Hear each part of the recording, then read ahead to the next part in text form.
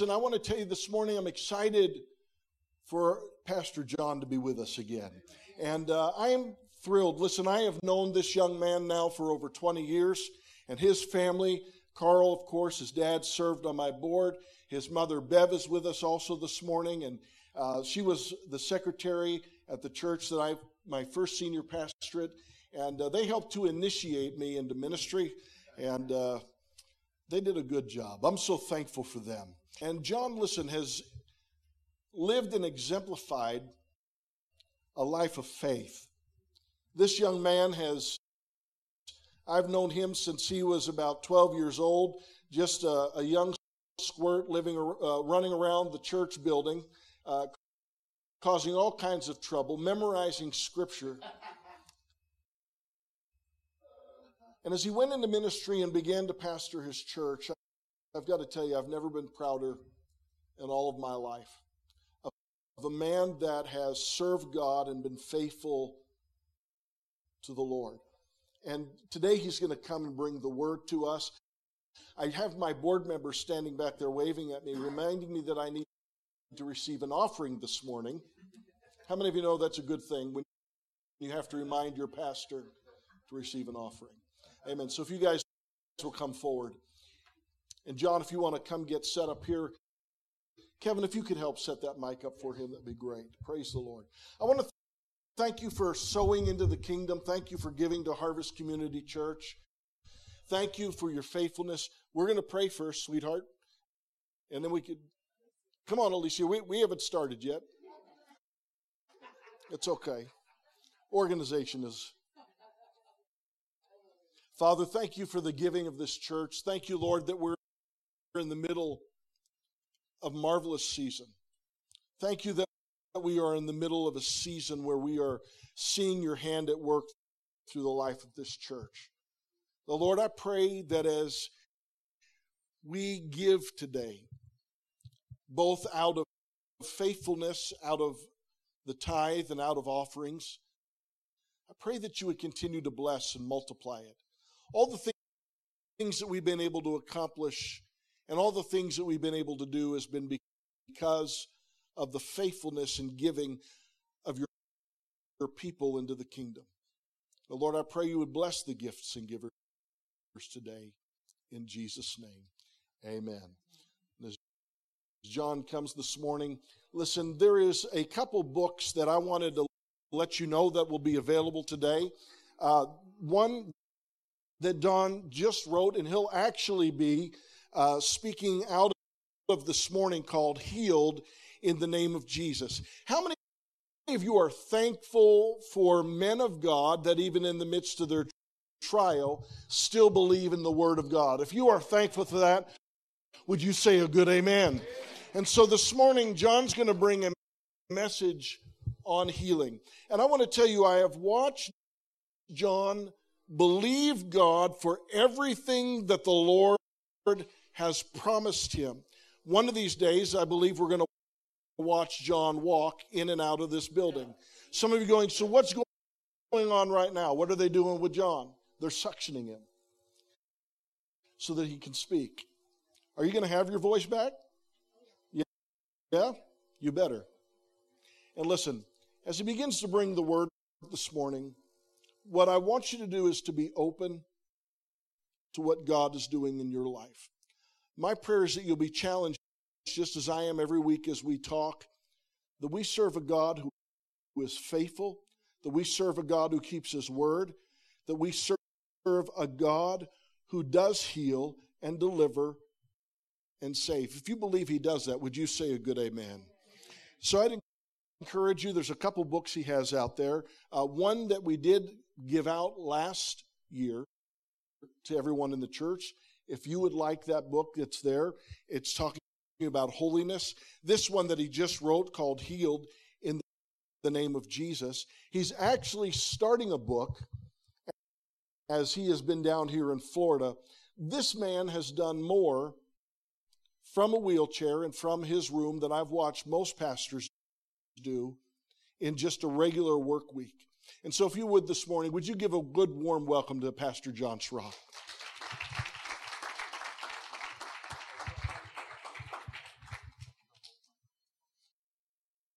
think he needs to hold it. I think we can bring it in. Is that going to work for you there? Is that in your way? Yeah, it's totally the way. Is it totally in the way? Can we do the other side, maybe? We could do the other side.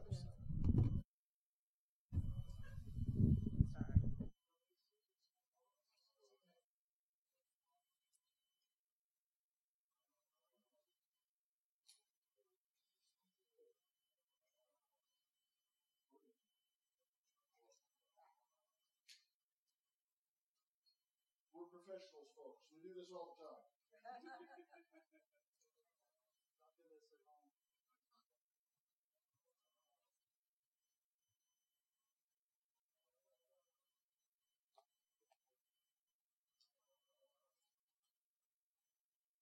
How we doing?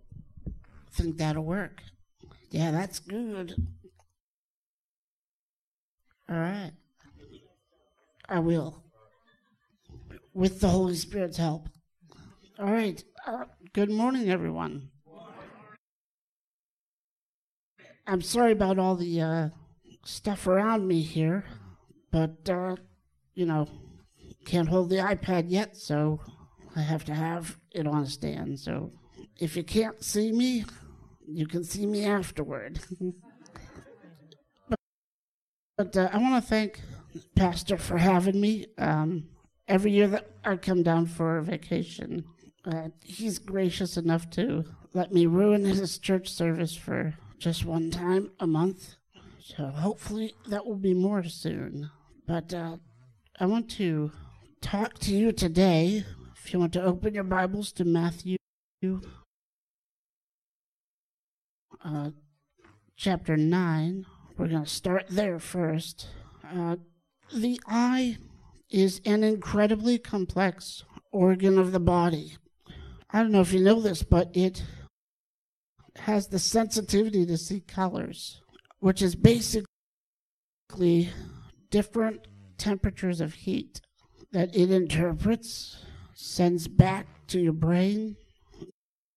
Your brain figures them out, and then you can see what you see.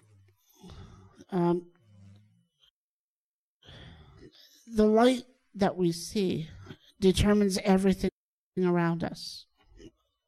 Then, when it does that, we can see not just colors, but we can see objects and things like that. How many of you ever thought, oh, I can do this in the dark? And then, your kid puts something there, a toy there, there's a couch that got moved. Maybe your wife is trying to be funny. When you think, I could do this, and you find out you can't. A couple of stub toes later. Yeah. But in the Gospels, Jesus opens the eyes of the blind routinely. Routinely, that's an important word. It's not a surprise to him. He doesn't go, let me think about this. No, he just does it. And I want to look at the passages in the Bible where Jesus heals the eyes of the blind. We're not going to cover every single instance, but that's why I entitled the message today, Eyes of Faith. And I understand you're in a series, a whole year, of a theme of by faith. I did not do this on purpose. I was talking to the pastor one day on Skype, and he said, because I told him the title, and he goes, wow, that fits in right along with the theme of by faith. Now, I've been watching all services, and I know that, but I didn't do it very smartly. Jesus did that. So we're going to look at eyes. I'm interested in the eye. I know a lot about it because I've been legally blind since birth. I was born with cataracts, and they've done surgeries, and my eyes are the way they are. But we will gain some amazing insights from our quick study of Jesus' healing of the human eyes. We will see how Jesus uses faith to heal. And I'm going to show you that here in a few minutes. Hopefully, as you have been following along my opening this morning, you have seen all my cleverly placed words for eyes. I did that just for you. All right, so first, if you're taking notes, the first point is Jesus responds to persistent faith. Persistent faith. Let's begin by looking at how Jesus responds to a couple of guys who are blind who are on the side of the road when he passes by. These two blind men refuse to be ignored. Have you ever met someone who refuses to be ignored? It's probably a child that you have. We have a dog at home who refuses to be ignored. When he wants to go out, he will not stop bothering you until you let him out. When he wants his dinner and he thinks he knows when that time is, he will be persistent until you give up on him and you take him out or you feed him or whatever he wants. These two blind men follow him around so much, cry out to him so much, and even follow him into a house. Okay, that's overstepping boundaries, I'm just saying. But they follow him into a house. They creep on Jesus until he listens to them and answers them.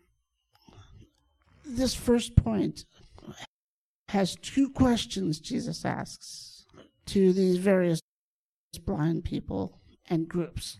The first one is, he asks them, do you believe I am able to do this? Now, this is verses 27 through 31, but I'm going to concentrate on verse 29. And it says this. It says, then he touched their eyes and said, because of your faith, it will happen. These blind men refused to leave him alone. They were so persistent that they were yelling for him, and they said something important. They said, Jesus, Son of David, have mercy on us. Now, Son of David, you're looking at that and you're saying, okay, I know the Bible talks about Jesus being the son of the David, but what about the Son of God? How come they didn't say that?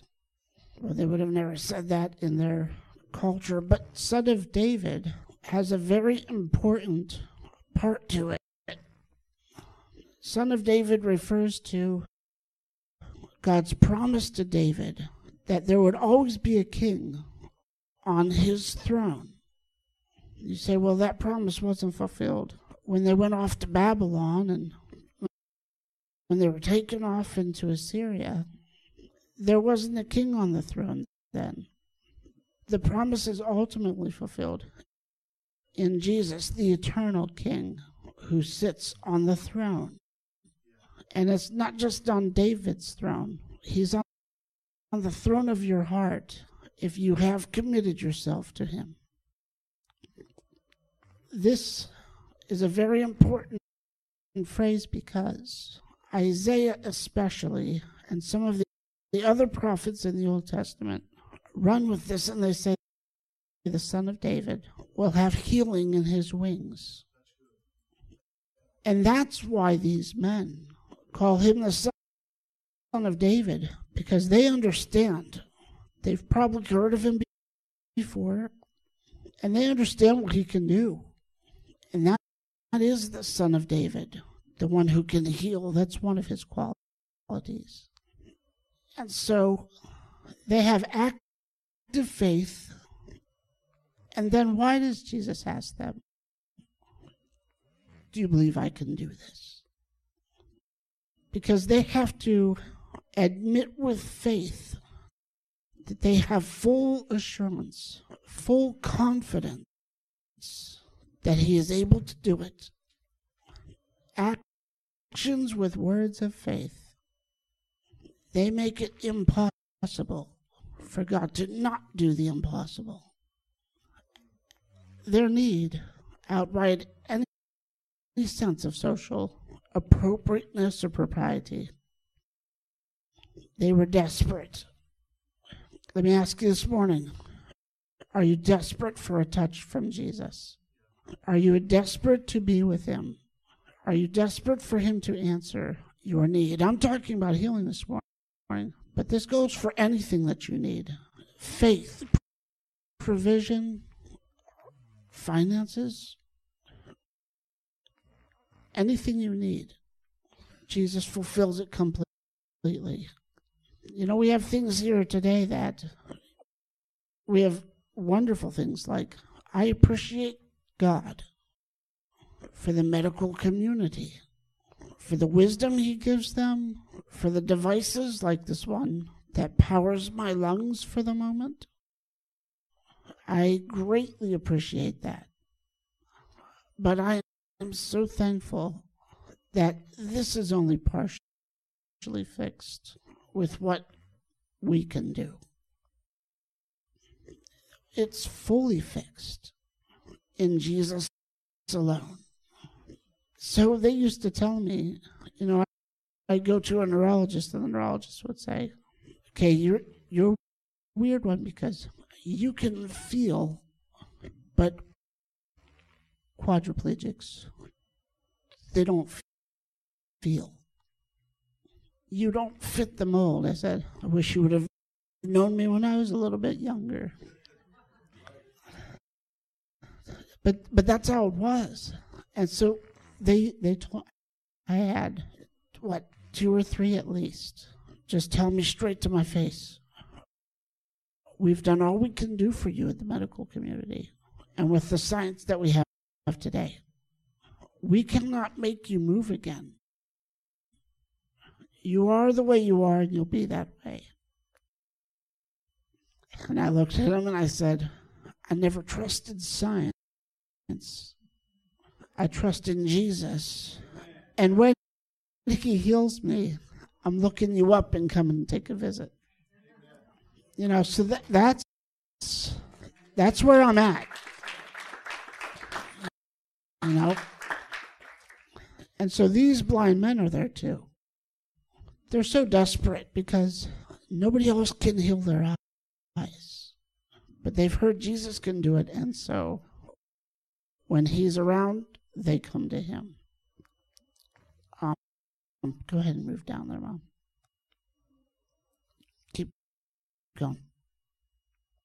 So that's the first question. Let's go to the second question. Got quite a ways. Nope, the other way.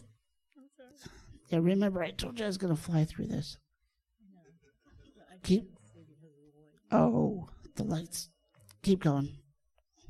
Okay, right there. Okay, second question. He asks Bartimaeus and 2 other blind guys, he says, what do you want me to do for you? Now, I just want to stop for a second here. We're talking about the Almighty Son of God, who knows all things. He meets blind people. He knows they're blind. And he says, what do you want me to do for you? Stop and think about that for a second. What do you want to do for me to do for you?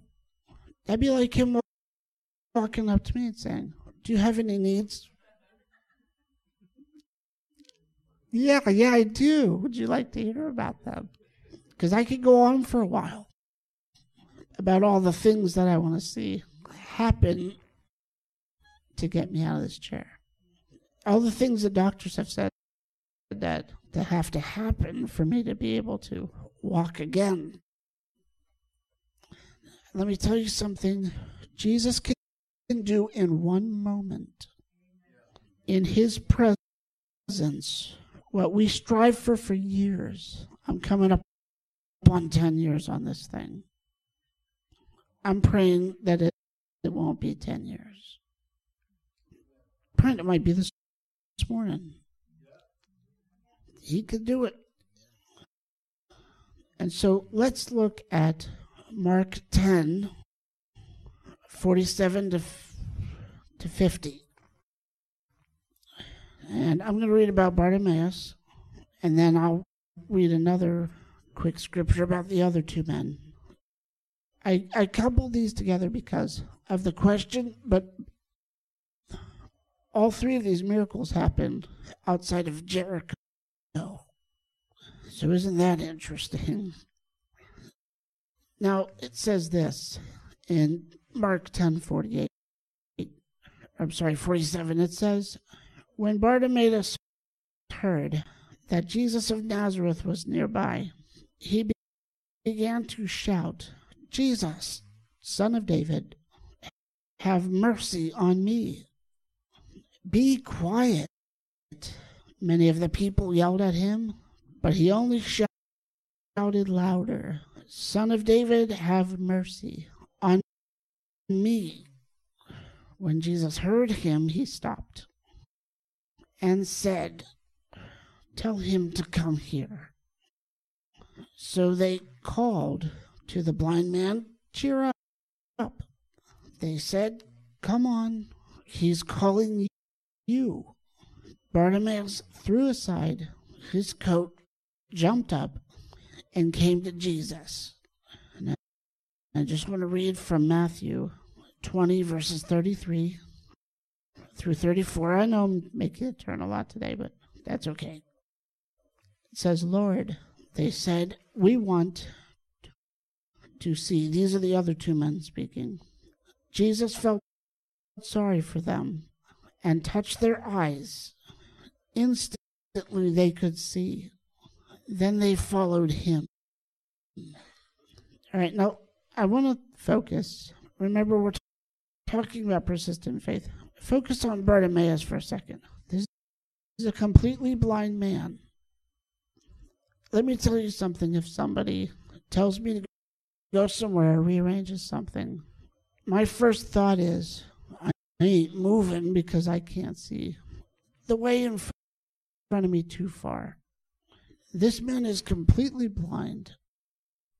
And when they say, come, Jesus is calling for you, look at what he does. He throws off his cloak, because he's probably laying on the side of the road begging.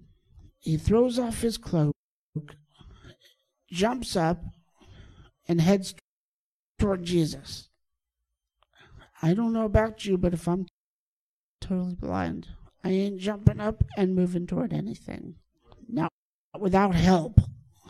He's so desperate and persistent about his faith that he doesn't care what happens as long as he can get in front of Jesus.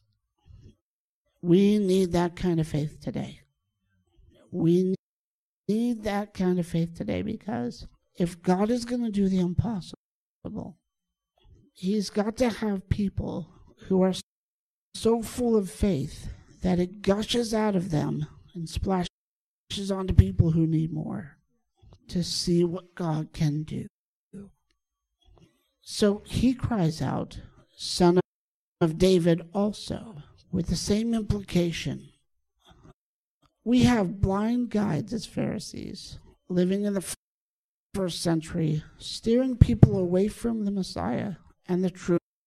And then we have these blind people who cannot see a thing with their physical eyes but have spiritual eyes of faith. That's incredible to me. And so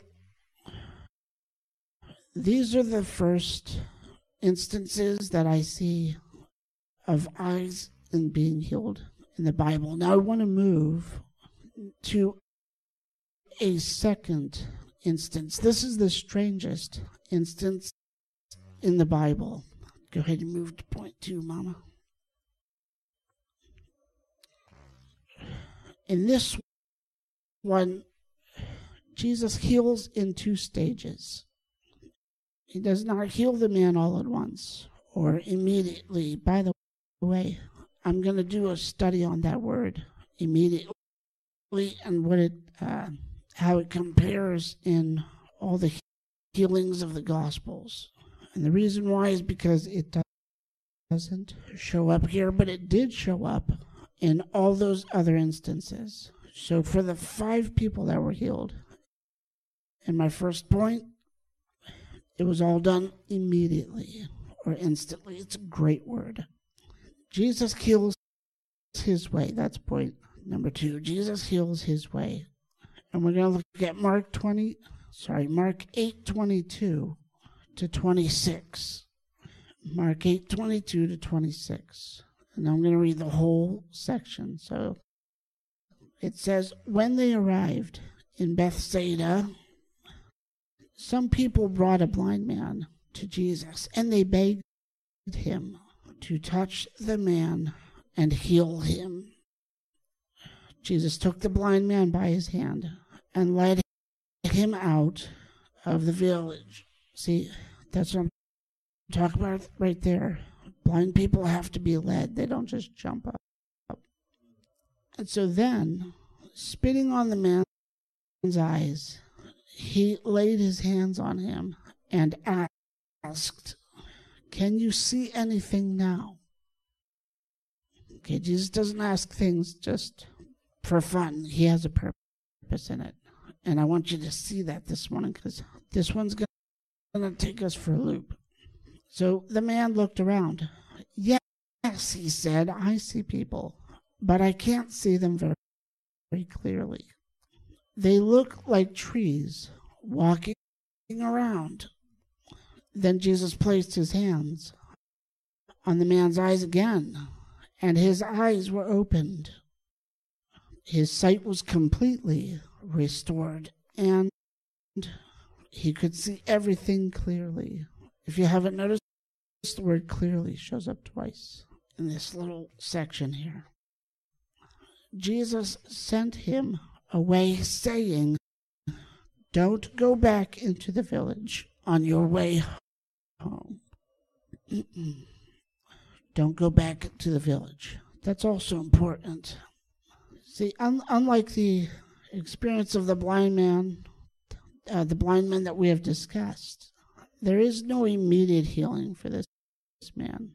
There's a 2-stage healing, the only one in the New Testament. I stress that because when you come to Jesus, you don't say, "Jesus, heal me," and he doesn't do it right away. And then you say, "I guess I'm supposed to be like this." That's from the devil. Don't say, "I just have to get used to my circumstances." That's also from the devil. This is the only time, and Jesus has a purpose in it. And if we can't figure it out, that's for him to know. He heals immediately in every other instance of healing in the New Testament. So let's not think that this, what is called progressive healing, is for everybody who doesn't get healed the very first time they pray. Remember the persistence of the first 5 people we talked about. They didn't give up, and neither should you. It's been almost 10 years, and I haven't given up one bit. I'm going to let you in on something. I don't want to make this a pressure point this morning, but I told Pastor about it. I had a dream about 2.5 weeks ago that I would be walking into this church and preaching. I took that to mean today.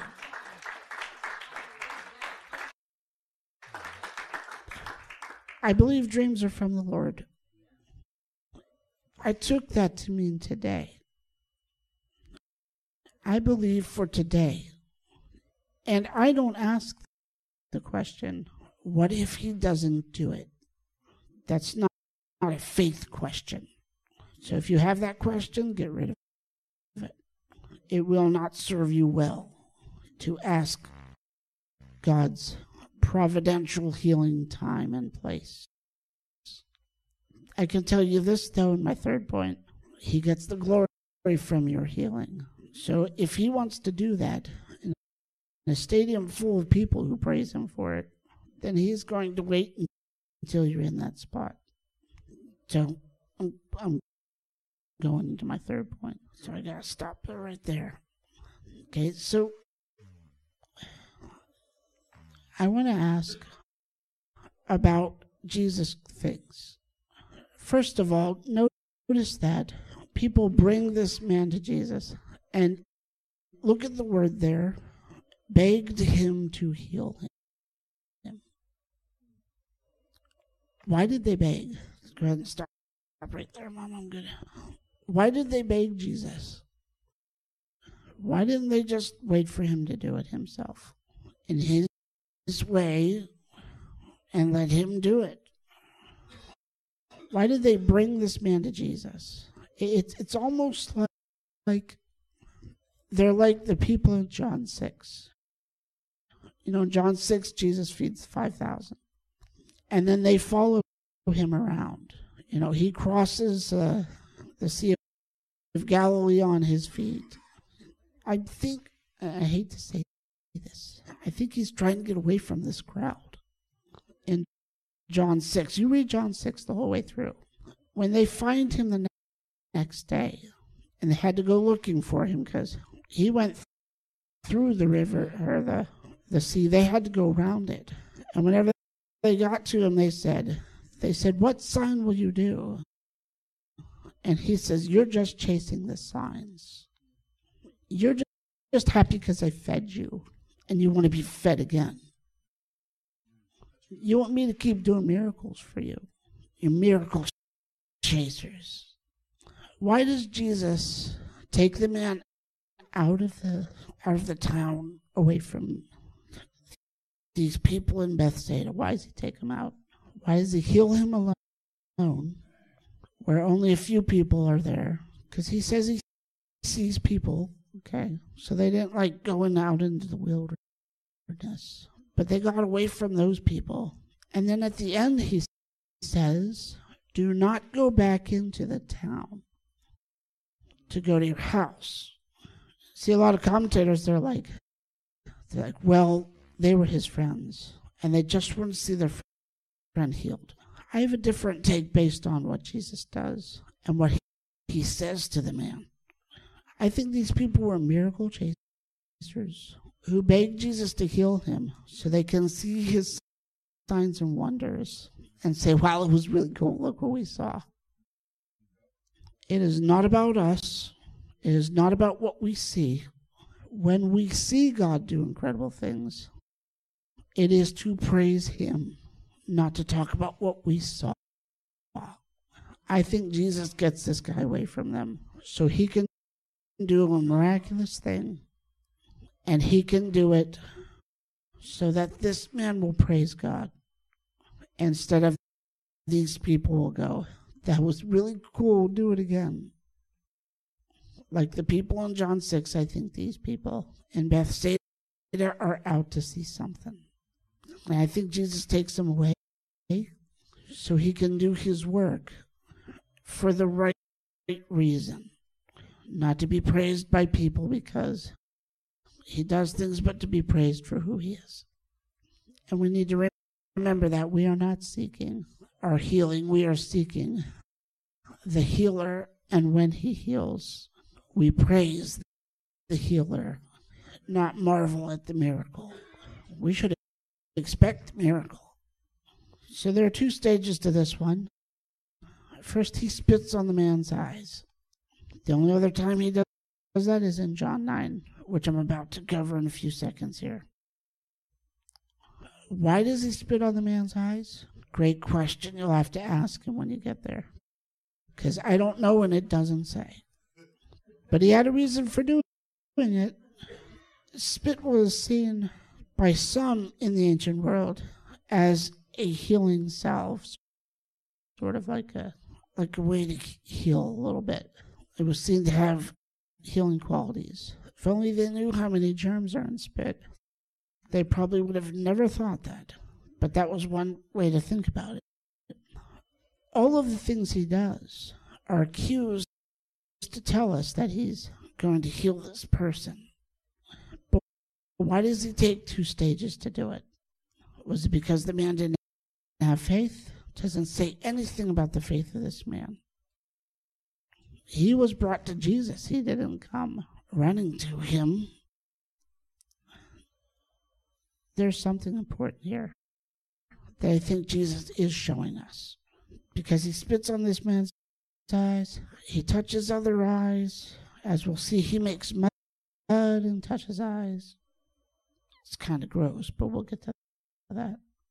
There is no incantation or magic saying to praying for the sick and seeing them healed. Jesus heals them by his power, not what we do or say. Do not feel bad if you pray for someone. Do not pray for someone because you think, do I have enough faith? And if I don't think I do, I don't want to pray and not have results. The results are not up to you. They are what Jesus does for his glory. So pray for the person when you are told to. Pray the prayer of faith as much as you can, because Jesus can use a mustard seed of faith, so you don't need much for him to do it. But you do need faith for him to do it. Throughout all these healing of the eyes, faith is all throughout them. You need faith and you need God's power. That's all you need. God supplies the power according to your faith. So, the first time this man can see a little. Jesus didn't fail, did he?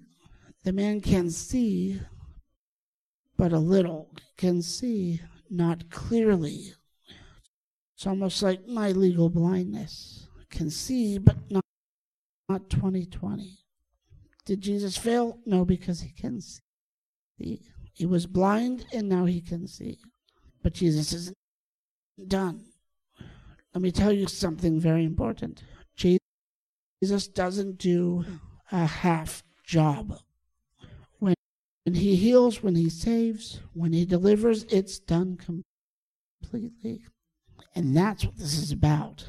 In step 2, he touches the man's eye. Stage 2. He touches the man's eyes. And then the man says, I can see very clearly. That word in the original language for clearly or very clearly comes up twice. The first time he can't see very clearly. The second time he can see very clearly. Jesus does a full work, and he doesn't quit until he's done. So whether he does it progressively or immediately or in 10 years, the one thing we need to remember is that faith is not on a timer.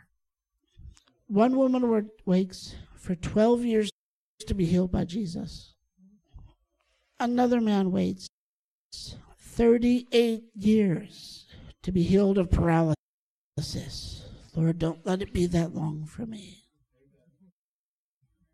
38 years he waits, and then he's healed of paralysis. Time does not matter to God.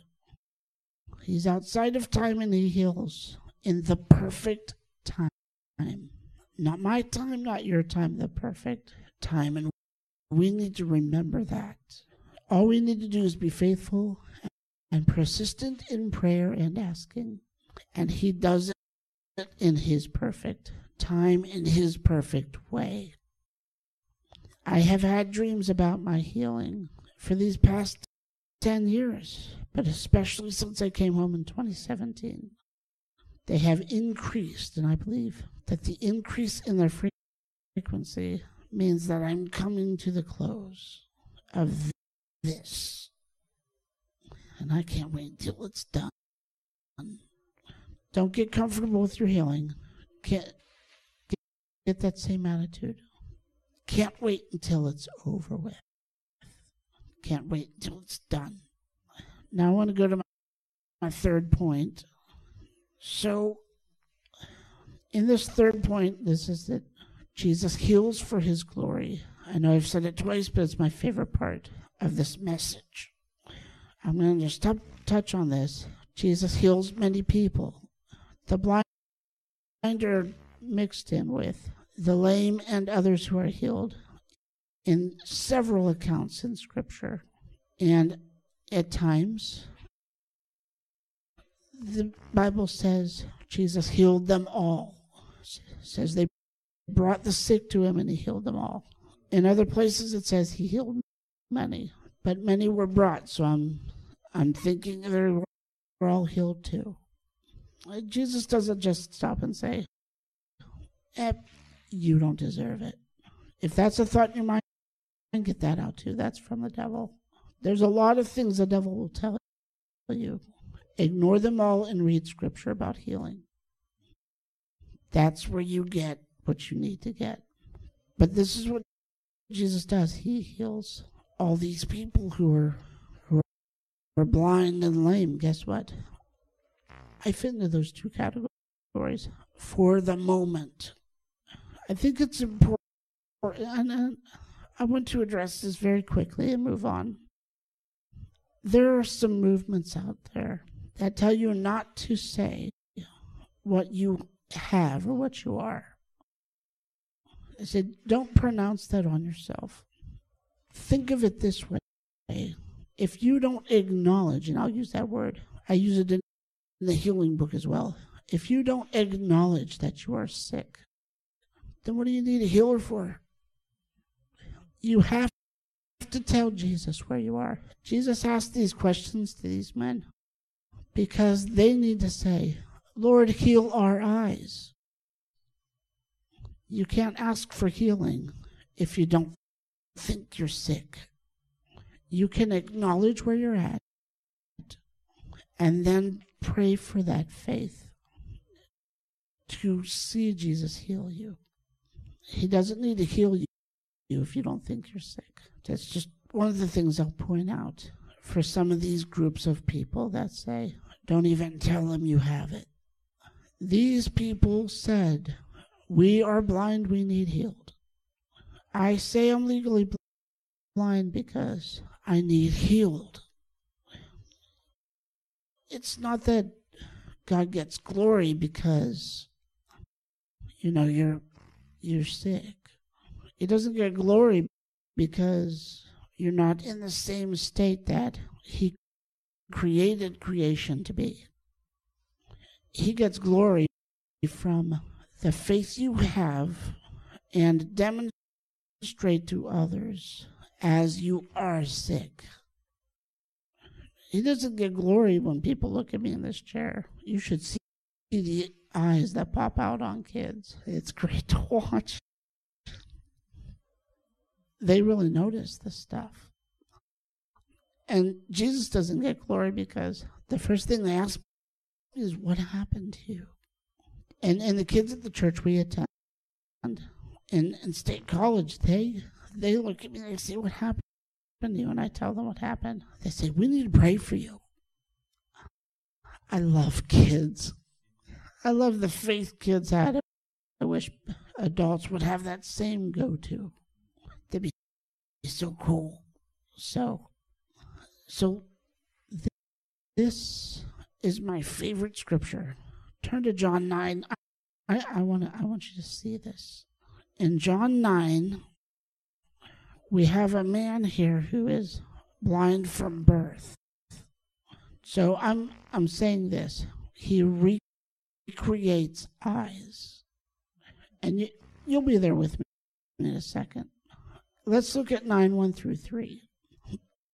John 9, 1 through 3, it says, as Jesus was walking along, he saw a man who had been blind from birth. Rabbi, his disciples asked him, why was this man born blind? Was it because of his own sins or his parents' sins?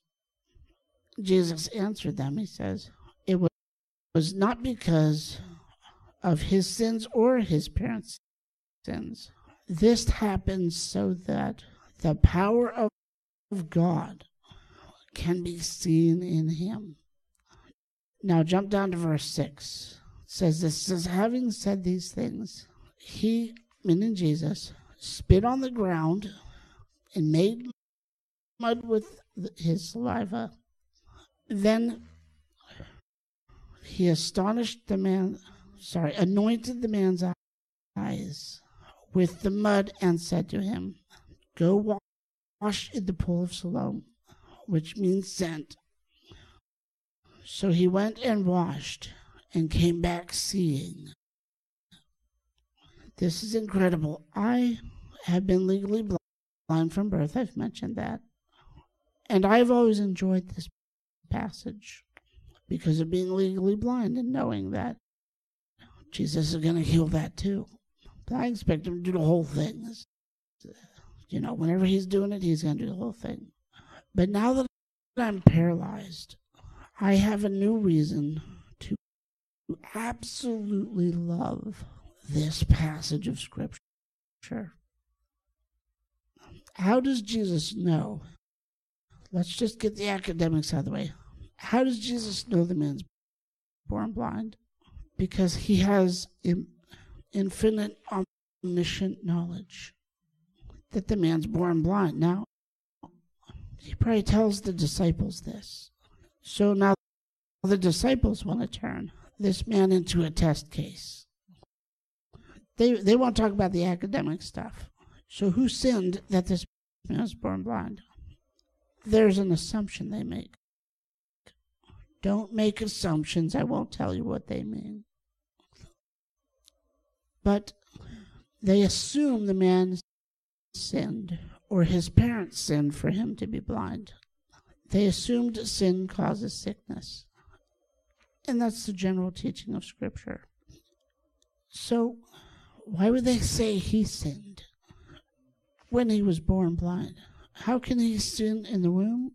Well, the rabbis actually have big discussions on this, and one of the places they point to is Jacob and Esau. When Jacob grabbed the heel of Esau, trying to get out first, they say that was a sin of hubris that he had in the womb before he was born. So that's why the disciples asked that. Well, what about the parents? Remember Exodus 20, verse 5, where where God says that the sins of the parents will be visited upon the children. That's where the rabbis get that. That's where the disciples are asking that. There are other scriptures, but those are two main points. But Jesus says neither of them sinned. But the man was born blind to display the works of God in him. I was paralyzed. That when I'm healed, God's works of healing and power will be seen by others, and they won't be able to keep their mouths shut. They'll have to praise God. So let me ask you, when you see me walking in, or when you see me walking out, what are you going to do? There's only one thing to do. And you won't be able to stop, trust me. So, I want to get to why I call this a recreative miracle. Everybody turn in your Bibles to Genesis 2:7. Genesis 2, verse 7. Okay, so remember what happened in John 9. Jesus spit on the ground and made mud covered the man's eyes. I like that it says anoint there, because anointing is attached to the Holy Spirit. And I'm going to show you why that's important in a second here. In Genesis 2:7, the Bible says this: Then the Lord God formed the man of the dust of the ground. He breathed the breath of life into the man's nostrils, and the man became a living being. So that's the first creative miracle. Notice two things there: the dust of the ground and the breath of life from God himself. Okay, I point this out. I want you to think biblically with me. There's an earthly element, the dust of the ground and the dust that Jesus made mud from. And then there's the heavenly or divine element. In Genesis, it's the breath of life from God himself. In John 9, it's the spit from Jesus. Divine spit, earthly mud, which is coming from dust. When it's wet, it becomes mud. This man is born blind. Was it possible that his eyes were deformed from birth, which is why he was blind and could not see? And he waits his whole life for Jesus to recreate his eyes before he opens them so the man can see. Now, why does this make me so excited? My spinal cord is injured at the very base of the brainstem. This is why I'm on a vent, and I can't breathe for myself very well.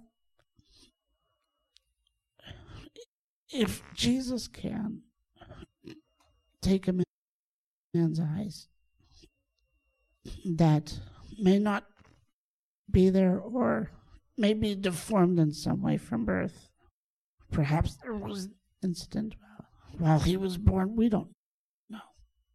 But if he can do that, recreate eyes, then he can recreate the myelin that is not around my spinal cord. He can do that. There is no quadriplegic in the Bible who is healed. It's only recently, for the last 30 or 40 years or so, that they have made the technology for a quadriplegic to survive beyond his injury like I can. But I don't want to need this vent anymore. So I believe that Jesus can do the impossible. And I believe he can do it for me. I believe he can do it for you. And if he needs to recreate something to do it, let's let our faith do the talking and the walking this morning. And so I want to ask, if you need healing today, and it doesn't matter what it is, if you need healing today, Jesus can do it. I want to take you to one more place, and I hope you'll see what I see. Go ahead and go back up a little bit, Mom. I'm going to read the scripture. I'm going to mess with your mind a little bit at the end of service.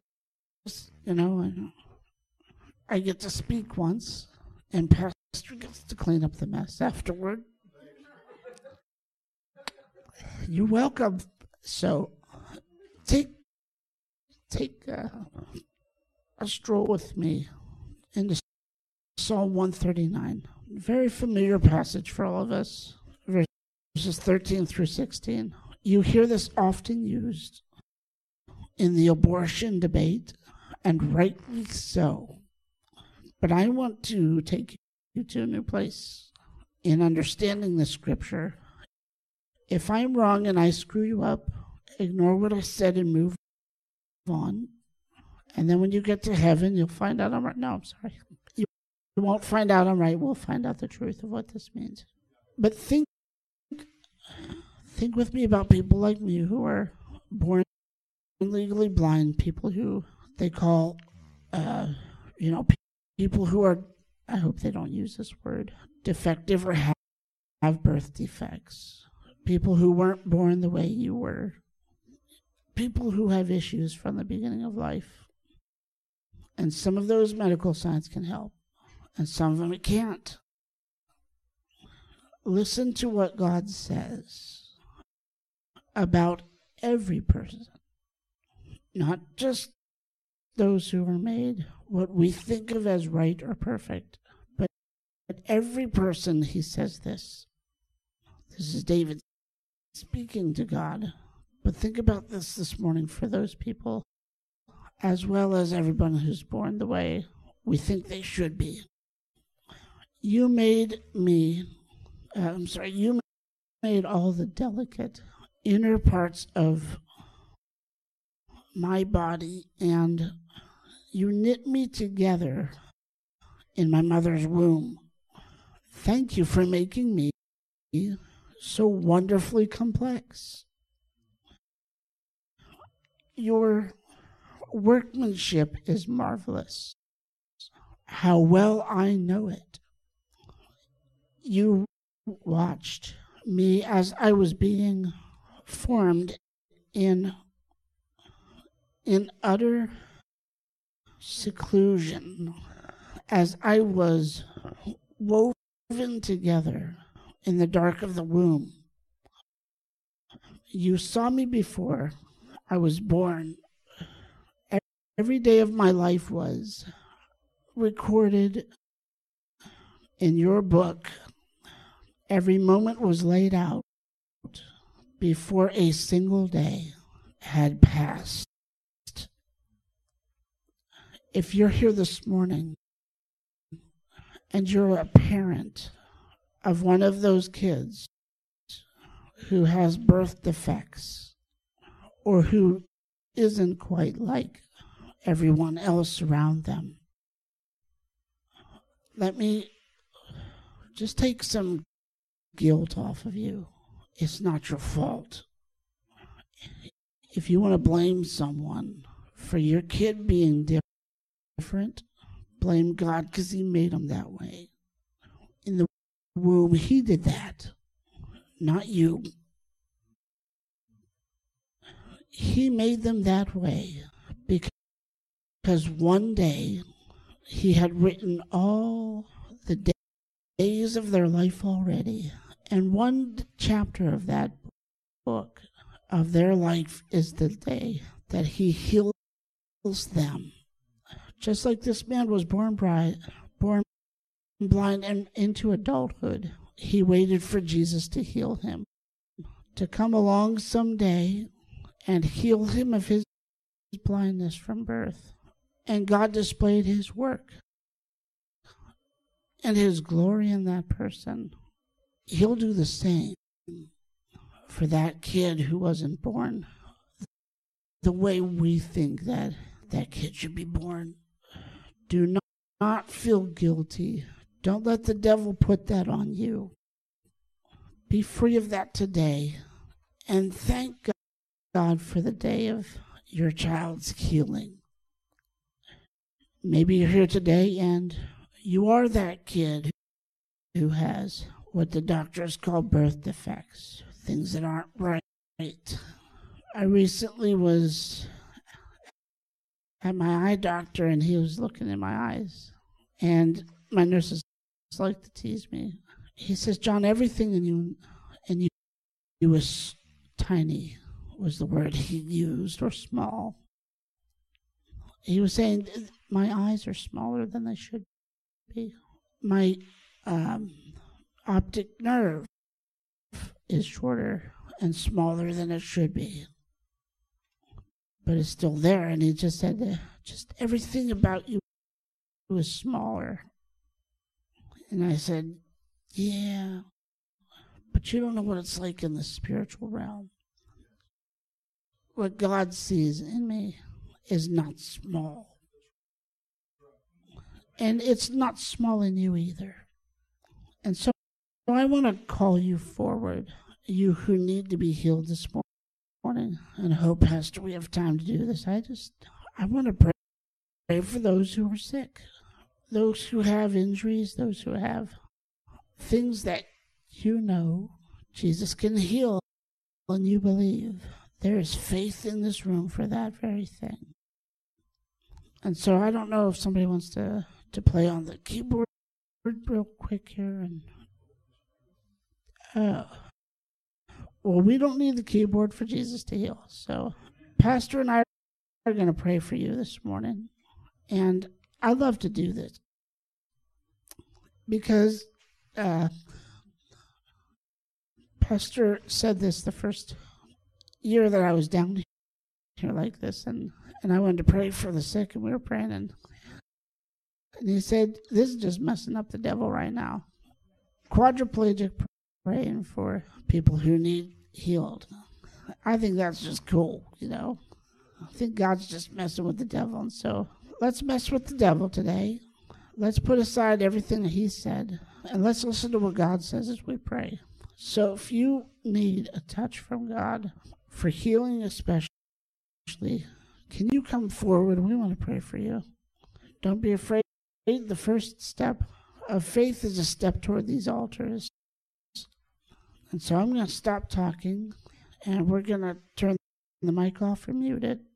And Pastor and I are going to pray for you. And then if you wouldn't mind after that praying for me, that would be super cool. So. Amen. If we could have the, Sherry's going to come. But if everyone could stand, please, this morning. How many of you got a blessing out of that word today? Listen, people say, Pastor, why would you have John come in and preach? Why would you have a man in a wheelchair come and share the word? I'm going to tell you exactly why. Because I believe that the faith of this man will inspire to miracles. I think the American church has also grown so comfortable with everything being a show that we forget the power that comes out of just living a real life together. How many of you know God is faithful? I've watched this young man from the age of 12 to where he is now. You just turned 38? You're about to turn 40. Welcome to being older. That makes me feel old. Hallelujah. But what I got to tell you is this. I love this talk on faith. How many of you heard something today that challenged what you believe? I bet you did. How many of you heard something today that sounded actually like it was biblical? The thing we have to understand is this. The things that God has called us to do in the world isn't about the show. It's not about the fancy. It's not about the best speaking, the best. It's about serving Jesus. Now listen, if you have a need in your body and you believe that God can touch you today, I want to encourage you to come forward. There's already a couple that have stepped out. We're going to begin to pray for you and trust God for miracles. Some of you have family members that need a touch. God's going to touch Dick. The greatest miracle will not be the healing of his foot, but his salvation. It's going to be marvelous. Would you just bow your heads with me this morning? Father, I thank you for those that have come forward right now. I thank you that you are a miracle-working God. I thank you, Lord, that we know there is healing available to us through the finished work of Jesus on the cross. And Lord, we thank you that the work is already done. You said it is finished. So, Lord, I thank you that even in the progression, even in the process of being healed, I thank you, Lord, that it is a finished work that is done already in the Spirit. Father, not only do I thank you for those that have come forward, Lord, that they are healed in Jesus' name. Lord, we lift up John. Would you just stretch your hands this way? We thank you, Lord God, for fulfilled prophecy and for fulfilled vision and dreams. Lord, we look forward to the day when John will walk through the doors of this church and walk away from the altar, here completely healed by the glory of God. Father, we thank you, Lord Jesus, for the faith of a man that has faced some of the most incredible trials that a human can ever face. And here he is preaching the word and writing a book from a paralyzed wheelchair on what healing is. Devil, you're defeated in the name of Jesus. You are a liar, you are a thief, and we thank you that you do not have the final say or the final word, but that our hope is in the word and in the goodness of God. Lord Jesus, thank you, God, for what you've done in this place today. Lord, I thank you that not only are miracles being done,